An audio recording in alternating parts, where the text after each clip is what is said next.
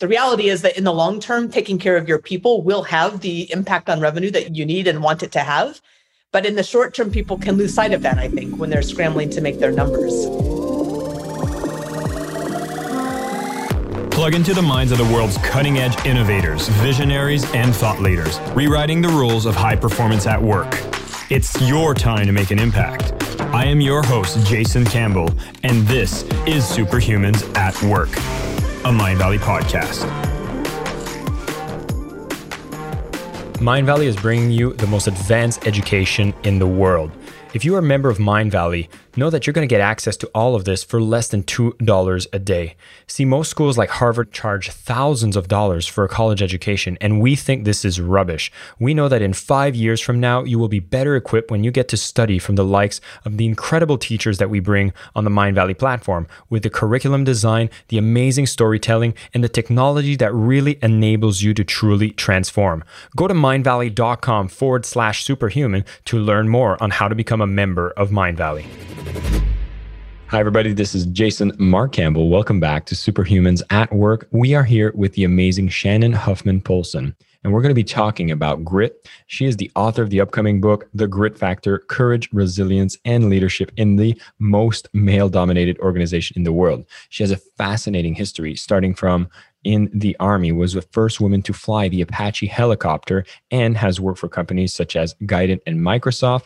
She is the founder and CEO of the Grit Institute, and she helps leaders develop within organizations that are dedicated to a whole leadership approach to ethical and people-centered performance in times of change and challenge. And as we know, 2020 has been one of those years of challenge and change. And so we're going to talk about what are those qualities you can develop, how can you apply her methodology. And before I bring Shannon on, remember that if you enjoy Superhumans at Work, be sure to subscribe. And if you haven't already, leave a review on Apple Podcasts so we can get more people to discover how to become superhumans themselves.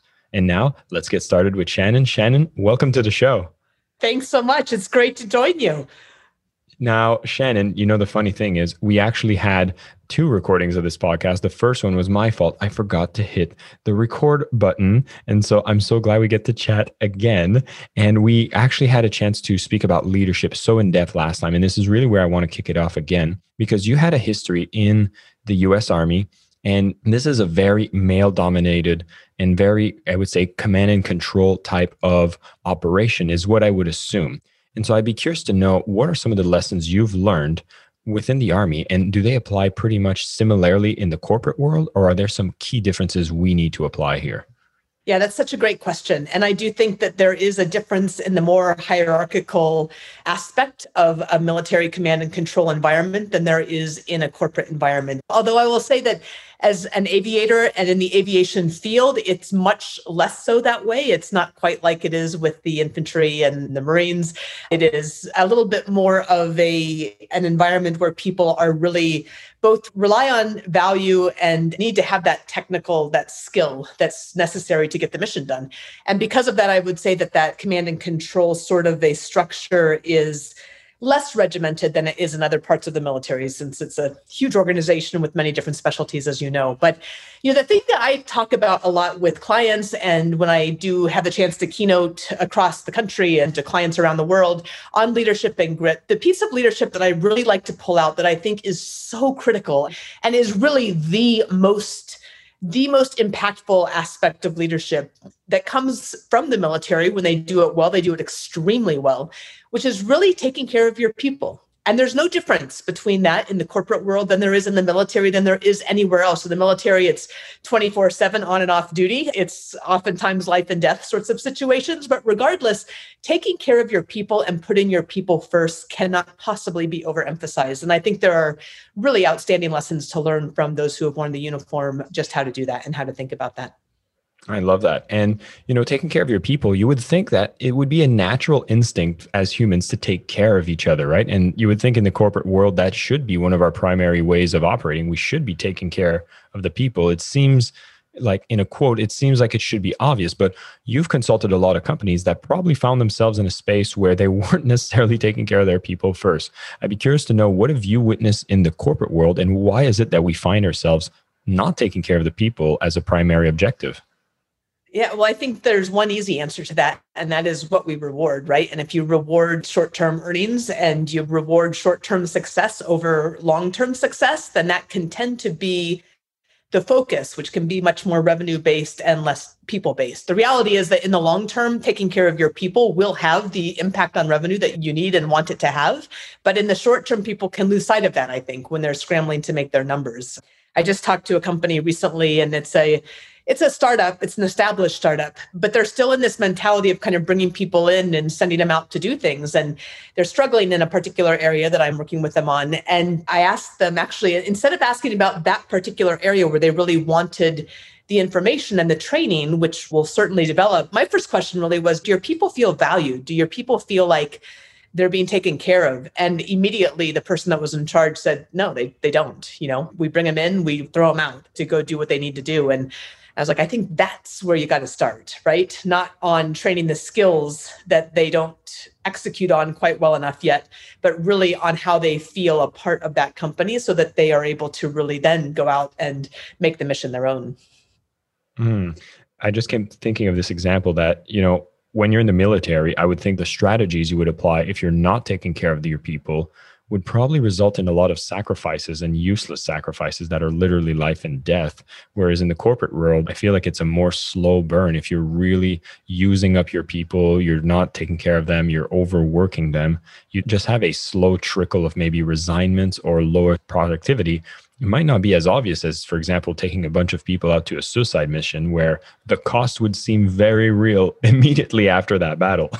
Yes. Yeah. And I think, obviously it depends on whether a unit is in combat or whether they're in training, but certainly the effects are certainly emphasized in higher stakes environments for sure. But, the company that I was talking to was talking about a very high turnover rate, much worse results than they were hoping for in a certain area. And I think those are exactly what you see in a corporate environment when people aren't feeling taken care of.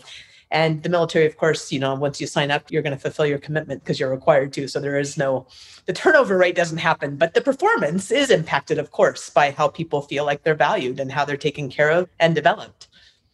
I love it. Now, I know you speak a lot about the concept of grit. The grit factor is at the foundation of what you teach. And when I hear this, I feel like these are all a kind of quality that we need to embody as individuals. Yet when you are a leader, I feel like there's probably some more demands on being gritful at this point. Can you elaborate more on the theory? Yeah. And maybe what I could do first is kind of set that up a little bit. The Grit Factor came out in September, and it was the result of many years of research. The first several of them were interviews with leaders in the vanguard of their fields. And this all came about, the genesis of the project came about because a young lieutenant asked me if I would mentor her as she began the same process that I had done now many years ago, starting flight school at Fort Rucker, Alabama, and then going into Army aviation. So I originally said yes right away. I was really excited. And then I thought, gosh, how do I scale the advice that I can bring to her? Because it's been a while since I've worn the uniform. And my integration as one of the first women to fly the Apache certainly was somewhat unique. So how do I scale that advice I bring to her? And then if I do that work, scale that information that I've pulled together to be able to be available to a much larger group of people. And that's really the genesis of what became the Grit Factor. I interviewed early women general officers, aviators across 3 generations from World War II to the present, a combat rescue swimmer in the Coast Guard, one of the first women to be in submarines, one of the first women Army Rangers. So this incredible cohort of leaders, both individually and in charge of organizations. And they shared their stories so generously, their lessons learned, the things they'd wish they'd done differently. And that really forms the backbone of a structure that falls out into commit, learn, and launch. And, the way that the structure of the book is set up, again, informed by these stories and the background research in leadership management and psychology that really goes into leadership, that goes into grit and resilience, is applicable to an individual for sure, just like you mentioned.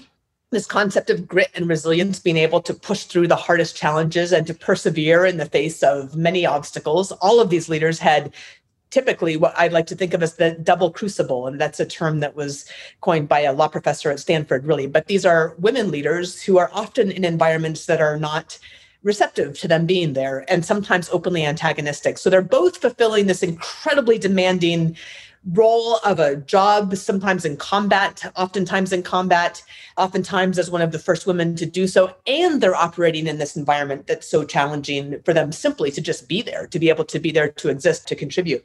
So this double crucible is their existence. Their entire service is made up of this. And they do have to show grit. They have to embody grit as an individual, as a contributor. And as a leader, I think what's important, I was just thinking about this morning, actually, that as a leader, you certainly have to set the vision for an organization, right? We all understand that concept. But when it comes to grit and resilience, when it comes to those character traits, and I really do think of that as something that's not a discrete skill, but grit is really part of the fabric of our character, our entire character, past, present, and future. And it's something that we can build. We have to both model that as best we can, right? Continue to build it in ourselves, but then also enable and celebrate it in others, right? So you have to help the others both see it and then develop it and then be able to celebrate and help them to use that in challenges that allow them to contribute in the ways that they are best able to do so. So to both be able to be an example yourself and be able to then enable that in others. Well, I would definitely assume that if you're embodying those leadership qualities yourself, you're definitely inspiring a lot more people to at least have an example of what behavior to model. Which brings me also to this, this whole aspect of having women stepping into these leadership roles and having these adversities that are being overcome when they become for example, you were the first to drive an Apache helicopter.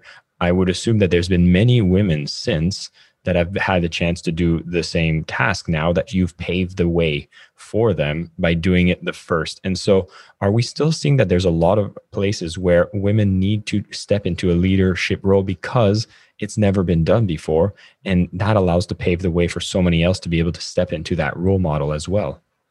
It's interesting because in the military, especially, a lot of roles are opening up to women now. Most roles are actually open to women.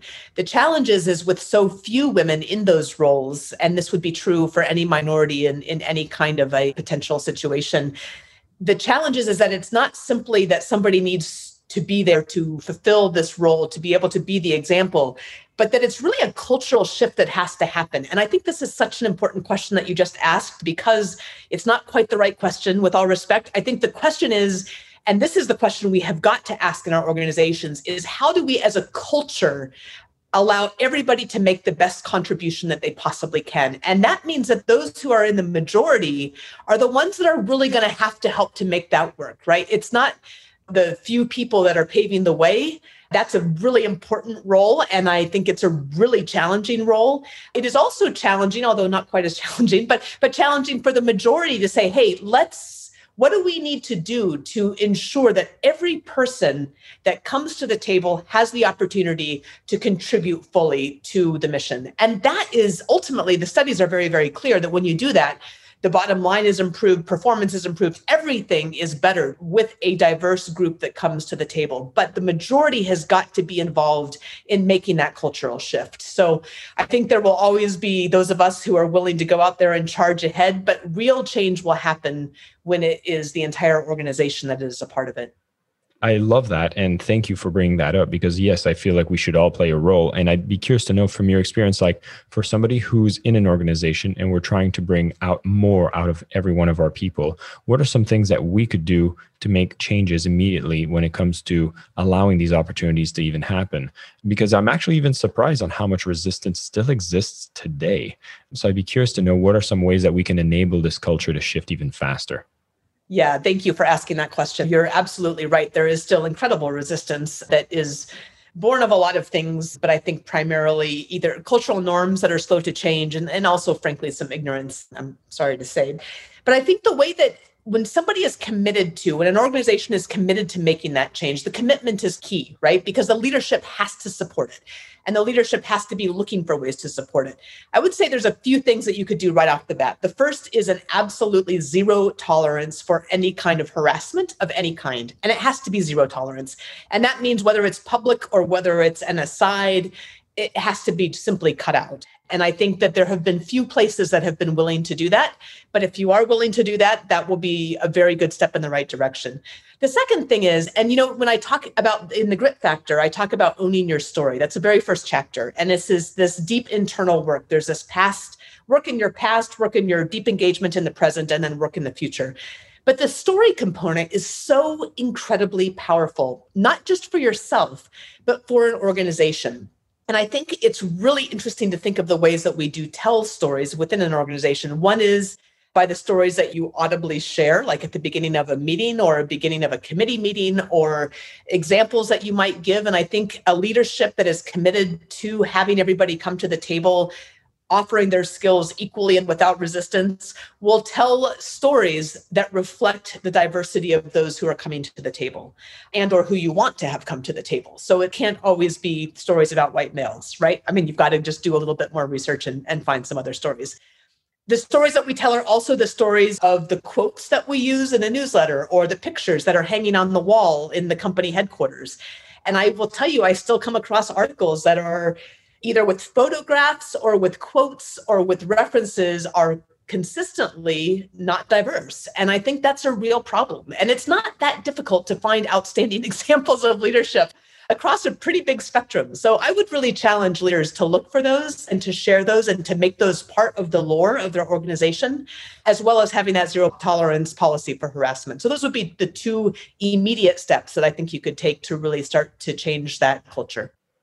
Thank you so much. I think that's something everybody listening can take an action on. I know for me, as I was hosting this podcast, it's actually very interesting because I find it's very easy to find yourself just selecting white males as far as guests to come on the show to speak of business, when actually there's so many amazing people of diverse cultural background, diverse racial background, and diverse genders that can actually come on the show and share their insights. And so I'm so excited that we've made as much effort as possible to bring as much balance as possible, at least from a gender perspective, and we're always striving to see if we can reflect more cultures and races to be on the show as well, because I agree, when the lore is actually always repeating the same message of a same type of demographic, then you're actually painting the image of that's the only possibility. And so that is huge. I'm glad that we're doing it, and I'm glad you're suggesting it for everybody else. And you did talk about how organizations need to make that commitment for that change to happen, which also happens to be one of the initial phrases of your grit factor framework. And so as individuals, when we want to step into our leadership, can you speak more about this stage of commitment and how important it is? Yeah, as you know, when you make a commitment to something like you've just described, it's something that you don't do once. It's something that you do again and again and again. And in the Grit Factor, again, the structure breaks out into 3 sections because of the stories and the lessons learned shared by the leaders that are a part of it. And so that first stage is commit. Second stage is learn. Third stage is launch. And that corresponds with what I now think of as the grit triad: the past, the present, and the future. That commit stage, I really think of that as owning your past. And it doesn't mean accepting what has happened, although there's an element of that. But the reality is that all of us are given raw material of our lives, and we pick some of it, but some of it is given to us, and we wouldn't choose it necessarily.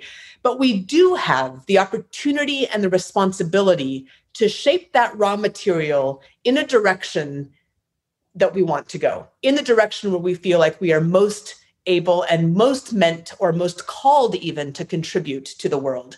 And I think that's really that work of owning your own story. What's very clear for the leaders of the Grit Factor is that each of those had, whether consciously or subconsciously, had done that work for herself. They all came from very, very different backgrounds, very different capabilities, very different areas of focus. And yet each one of them, especially as she came into her own as a leader, as somebody in the vanguard of her field, was able to take that raw material and own it. She shaped it and she owned it. So that's owning your story. And I give several different examples, and I've worked through this now with some corporate teams where it's quite powerful to see what comes out of the exercises that are a part of owning your story. The second part of that owning your story is drilling down to core purpose. And again, there's multiple ways to do this. I offer a couple of examples in the Grit Factor. So those tactical exercises in the book allow you to really bring that into your life. But that connection to core purpose becomes the foundation for grit, right? Because grit is very clearly one of the most important keys to our success, that ability to persevere in the face of challenge. And that once you're able to identify and connect to a core purpose, then no matter what turbulence you might hit, you have that anchor, that place that you can return to. So those are both 2 exercises that we give in the Grit Factor that these leaders very clearly had done for themselves. They tethered themselves to what mattered most, to those heart purposes that were outside of the organization, outside of the military, outside of the specific role that they were serving, and really a part of what they were made up of, so they could bring their full selves to the challenges that were at hand.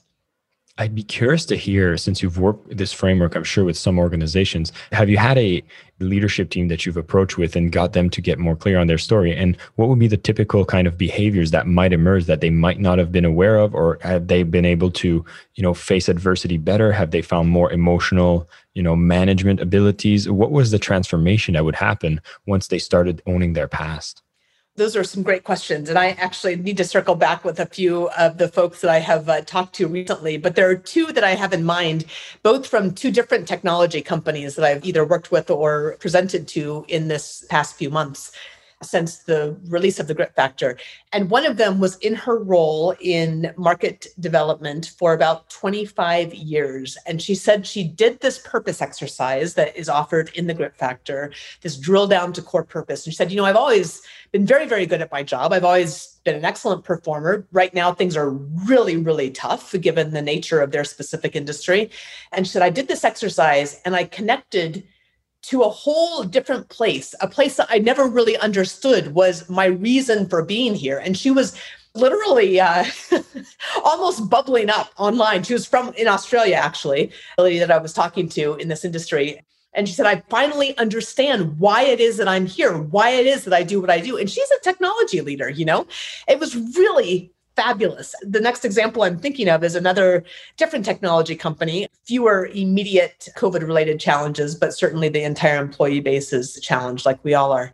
And she said the same thing. I did this exercise. She said, I've done this exercise before. This wasn't the first time I'd done this exercise, but I actually do a storyline exercise with folks, and her company calls it a journey line. But I give you several different steps. It's not simply just writing down the storyline. There's other steps of interrogation into your own journey. And she said, I've pulled out things that I had never understood before. And now I understand that connection between this value and what it is that I'm doing. And I'm sorry, I'm being a little bit oblique because they're personal stories, so I don't want to share without permission. But it was really fantastic to see that when you give yourself the time, invest in yourself enough to take the time to do these exercises and really interrogate your life and your values and your purpose, that allows this place of deep connection so that when things are challenging, and they are for most of us right now, very, very challenging, you really have this source of strength to be able to continue to move forward and to continue to maneuver. I absolutely love that. And I can totally see how when you get clear on that, it definitely gives you at least the energy you need to get through the harder times, because it feels like it'd be so much easier to quit whenever you're not clear on your own purpose that you can't even commit to it. It's almost like everybody has a foot out the door, which doesn't allow them to run full speed within the room. And now that once you've done with this past and you've kind of decided, you become at a point where you make a strong decision to be there and to perform. I know your second step here, you're talking about the learn. And so walk us through that process. Once we've dealt with the past, we now jump into the present. Yeah, so this is this deep engagement in the present. And it's interesting. This is the place where I think some ideas came up that I wasn't quite expecting to have their own place in the book, but they end up having absolutely a key place. And I think it really comes, this deep engagement in the present acknowledges two primary things. It acknowledges the importance of relationships, and it acknowledges the importance of mindset. So the first chapter of this Learn section is really about drawing your circle or building your team. And this is really an acknowledgement that although many of these leaders in the vanguard of their fields felt very lonely much of the time, that none of us do it alone. And so there's this really critical element of building a team that is part of your team and being a part of somebody else's team as well and supporting them on their journeys. It's both a good thing to do, but it's also something that it turns out has positive repercussions on your career. So the building your team is a big piece of it. And we talk about some of those different roles. The second part of that deep engagement in the present that comes up as perhaps the most strategic leadership skill, and this is fascinating to me, is developing the art and the science of active listening. And I just find that fascinating that came up to be such an important thing that it gets its own chapter, because it is an art, it is a science, it can be developed. And for those of us who are so execution oriented, at least speaking for myself, it's a really tough one. It's a tough one not just to learn, but then to remember and to integrate and to return to again and again. And yet it's a critical skill for success, especially as you become more senior. And then finally, really is this mindset idea. And this is the understanding that you can grow grit, you can build it like a muscle, you can build resilience. And a lot of this is centered around something that I've been talking about more and more in the last few months, because it maybe is one of the most important things for us to focus on in times of challenge is the idea of mindset and the idea of grounded optimism, an optimism that's not Pollyannish, that's very much understands the realities that we're facing, but never, ever loses faith in the future, never, ever loses faith in the end, because that's absolutely critical to success. I usually give the example of Admiral Stockdale or those who were in the Hanoi Hilton. There's multiple psychological studies done on these prisoners of war that were held for a year, tortured mercilessly. And the thing that comes out of those studies is that those who survived and those who re-entered the world successfully had the mindset of grounded optimism or measured optimism. So pretty important, powerful stuff for those of us going through this uncertain time, but fortunately not quite at the same level as the prisoners of war in Vietnam. But I think that's incredibly powerful. And the second part of that is the mindset that when you go through hard times, if you understand that you are getting better, you are getting stronger, you're getting more able to handle challenges. And this is Carol Dweck's work from Stanford, of course, on growth mindset, which has now been extended into some other really interesting areas. That's the other important part of mindset. So grounded optimism and a growth mindset, understanding you're going through a hard time now, that's making you better, that's making you stronger. That is absolutely beautiful and resonates so much with what we want here at Mindvalley. It's helping people's mindset as well. I can't quote this study, but I remember hearing about it that Google actually saw that the number one correlator for their top performers in the workplace wasn't about the university they went and the degree they got. It was actually for people that at a young age had went through some turbulent, hard times and were able to come out of it with that new mindset that you speak of. And obviously not as traumatic as a prisoner of war scenario, but if there were any troubles in the family and they were able to overcome that, made them so much more resilient in the workplace than any other qualifications you could have, which I found was a very fascinating study. And you'd find it interesting. Mindvalley actually gave a challenge to Harvard University that we think a student going through our programs in 5 years is going to be better qualified because we focus pretty much exclusively on mindset and growth mindset as well. And so we feel those are the things that really prepare people for the future. And so we have active listening. We have the mindset, which are the two keys that you really need to be present, to be there in the learning phase, and to be able to build your team. Finally, you speak about the launch, which seems to be what pulls you into the future. Where do we find ourselves here? Yeah, launch is the fun stuff, right? I mean, this is all fun stuff, and it's really investment in yourself and your team. Really, I think of all of this as the stuff that matters the most and allows us to be human, really. So yeah, launch is 3 different aspects, and one of them is audacity, and that is willingness to face failure, willingness to face your fears. It's a really big area, especially for companies that tend to be more risk averse. But for all of us, we have to learn this at some point in our lives. And those leaders that are part of the grit factor have absolutely had to face this on multiple levels throughout their careers. So audacity to face failure, face fear, and understand that failure is not final, right? But it's what you do with it that counts. The second part that's critical is authenticity, because leading, and especially for a minority and a majority field, it's so both tempting and sometimes required to really take on a different persona.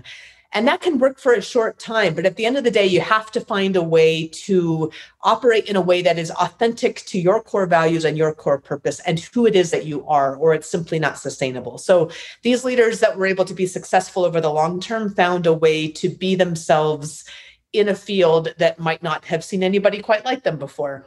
And that's particularly challenging when you're the only one or one of a few. And then finally, adaptability. And I think this past year has taught us this perhaps more than any other. But if you have got everything figured out, all your T's crossed and your I's dotted and the plan is perfect, but you're not able to deviate from the plan, you're really in a bad spot when things go awry. And this last year, everything has been turned on its head. All of us who have continued forward have had to find ways to adapt. And these leaders who have been so successful in such challenging circumstances all have shown this incredible ability to be adaptable to changing circumstance. The military by itself certainly throws that at you in many, many different ways. But then again, as one of the only leaders in their group, in their fields, they had to really deal with adaptability in a whole different dimension. So those are really the key skills that come out as critical: audacity and authenticity and adaptability. The 3 A's. That wasn't intentional, but it just turned out that way. Well, it works really well. And it's such a fun framework that you said is this is the place where you can really move forward and set those bold goals and go out there and execute on the plan. And it sounds like to find that authenticity, if you've done the work on the commit phase, this would probably be an easier step to take care of because you've done your homework with the past, right? You're so right, Jason. And I think the thing is that when I look back on my own experience as the young lieutenant showing up at age 23 at Fort Bragg, North Carolina, right? I showed up on base. There's 120 guys in the regiment. I'm the only woman in the regiment. I have my hair cut very, very short because I just didn't want them to have anything to say. And I think I made the mistake that a lot of young leaders make, not just with the haircut, but of really trying to be one of the majority, even though I wasn't. And I didn't know better. I didn't know a different way to operate. But I think the leaders that do this successfully realize that they have to be themselves. Nobody wants them to take on that other role. I mean, there certainly are cultural things that you have to take into consideration in any organization. But at the end of the day, you've got to do something and be something that is authentic to who you are. And that's simply the only sustainable way to lead. And it's the only way to fully bring your gifts to the table as well, right? Is to be the person that you are. 100%. I find it so tempting, especially in the leadership circles, to find the people that you want to put in that team that are similar to you. Yet you see these, companies that become blindsided by changes in the environment because all they've created is an echo chamber for their own thoughts with the similarities that they've attracted into that team. When you have these people operating authentically, being so diverse, you get to have all these different perspectives. Now you actually have richness in the leadership team. You actually have a lot of perspective that gets brought to the table. And now the company itself has so much more awareness of every aspect of what's happening without needing to be just complying and standardized like the leader could find themselves wanting. Which kind of brings me to one of these last questions, which is if you are currently in a position that you feel that you cannot step into your authentic self, you feel like the leadership is currently demanding this homogeneity. I hope I said that word right. What can we do? Like we talked earlier about some of the steps we can do as an organization to bring a lot more inclusiveness and we could say appreciation for diversity. But if you're seeing that the company is just not there yet, how much do you stick around? How much do you work on changing versus how much do you decide to go elsewhere? It's an important question and a hard one, but I do think it's important in part because one of the criticisms, of course, of grit is that there are times when it's the right time to lead. I don't think of that actually as something that is antithetical to grit, but rather it's a both and sort of a thing. So what I have told a young person recently was stay long enough to make a contribution and to learn something. Right. So there are some people that it seem like they kind of pop around like popcorn on careers. And I don't think that's to be recommended, to be honest. At the same time, if you're somewhere where you won't have the opportunity to make a contribution, or you get to a place or a point where that's the case, it might be time to look for another opportunity where you can make a significant contribution. So I do think when you feel like you want to leave because you've been there 4 months and you don't like your boss, that's probably not the right thing. I would, again, stay a little longer, find a way to contribute, like volunteer for the hard stuff or the not fun stuff and really make a difference. And then if you feel like there's not opportunities after you've done that work, then maybe it is an opportunity to look elsewhere. So it depends on where you are in the organization in terms of whether or not you can affect change within that organization. So I would not beat your head against the wall. I talked to some young woman recently who grew up in India and ended up going to school in the States and is working for a company in the Midwest and has been sort of beating her head against the wall for about 8 years. And she's been a top performer, absolute stellar performer. And I was like, 8 years is long enough. If you don't think you can make a difference at that point, if you don't think you're going to have opportunity despite stellar performance, then find a place that appreciates that, and shame on that company for not. So hopefully that company will change over time, but she as one person is not going to be able to affect that change. So those are hard choices to make, but there are times to make those choices as well. Beautifully said. Shannon, thank you so much for all of your insights and your time, for doing this amazing conversation with me, going over the concepts. For those of you listening, you're going to want to pick up The Grit Factor: Courage, Resilience, and Leadership in the Most Male-Dominated Organization in the World. And as a recap for what we talked today, I love that we really kicked it off with the number one thing we should recognize is in leadership, you need to acknowledge and respect the team, take care of your team. The US military does a fantastic job of doing that. And in our organizations, if we weren't so focused on short-term profits, we'd realize that this is the key thing that allows companies to grow over the long term, is taking care of your people. We've went over the steps within the grit factor. We talked about the commit, the learn, the launch, the past, the present, the future, making sure that at the first stage in commit, you look into your past and you really find yourself, you own your story so that you can show up fully yourself. We talked about the learn, where you need to look at the mindset. You also want to develop your active listening skills, which will allow you to be present and really show up wherever you are. And then we finally talked about how to launch by being authentic, by being audacious, and being adaptable as well. This was a fantastic conversation, closing off with the fact that you will learn your skill of grit as you go through these steps, this triad, and your grit is to make a contribution through the organization. When you see things are tough, you can find yourself being able to make that contribution, find that white space where you can make a difference. And if you've invested long enough and you realize that there are better places you can make those contributions, you can look elsewhere, but don't give up too easy. I think a lot of people in today's culture give up too easy, but when you develop the grit factor, you will go the distance, you will do incredible things, and organizations as a whole can transform based on your courage to decide to step up and make that change happen. Shannon, thanks again so much for your time. This was a fantastic conversation, and all you listeners, thanks, and continue being superhuman. Once again, everybody, thanks for tuning in to Superhumans at Work. I'm very grateful for all of you who tune in on a regular basis, listening to these amazing interviews with these guests that I get to find. Now, if you're subscribed to the show, definitely leave us a review if you can, and share it with friends so that we can spread the message and get more people to be able to learn of these fantastic ideas that they can bring in their everyday life. And these episodes, of course, are brought to you by Mindvalley. When you go to mindvalley.com/superhuman, you get to discover the transformational education that we get to deliver, where we bring the best technology, the best teachers, and ensure that it teaches you what leads to a truly incredible life. Thanks again for tuning in and watching the show, and until next time, stay superhuman. My name is Jason Campbell, and this is Superhumans at Work, a Mindvalley podcast.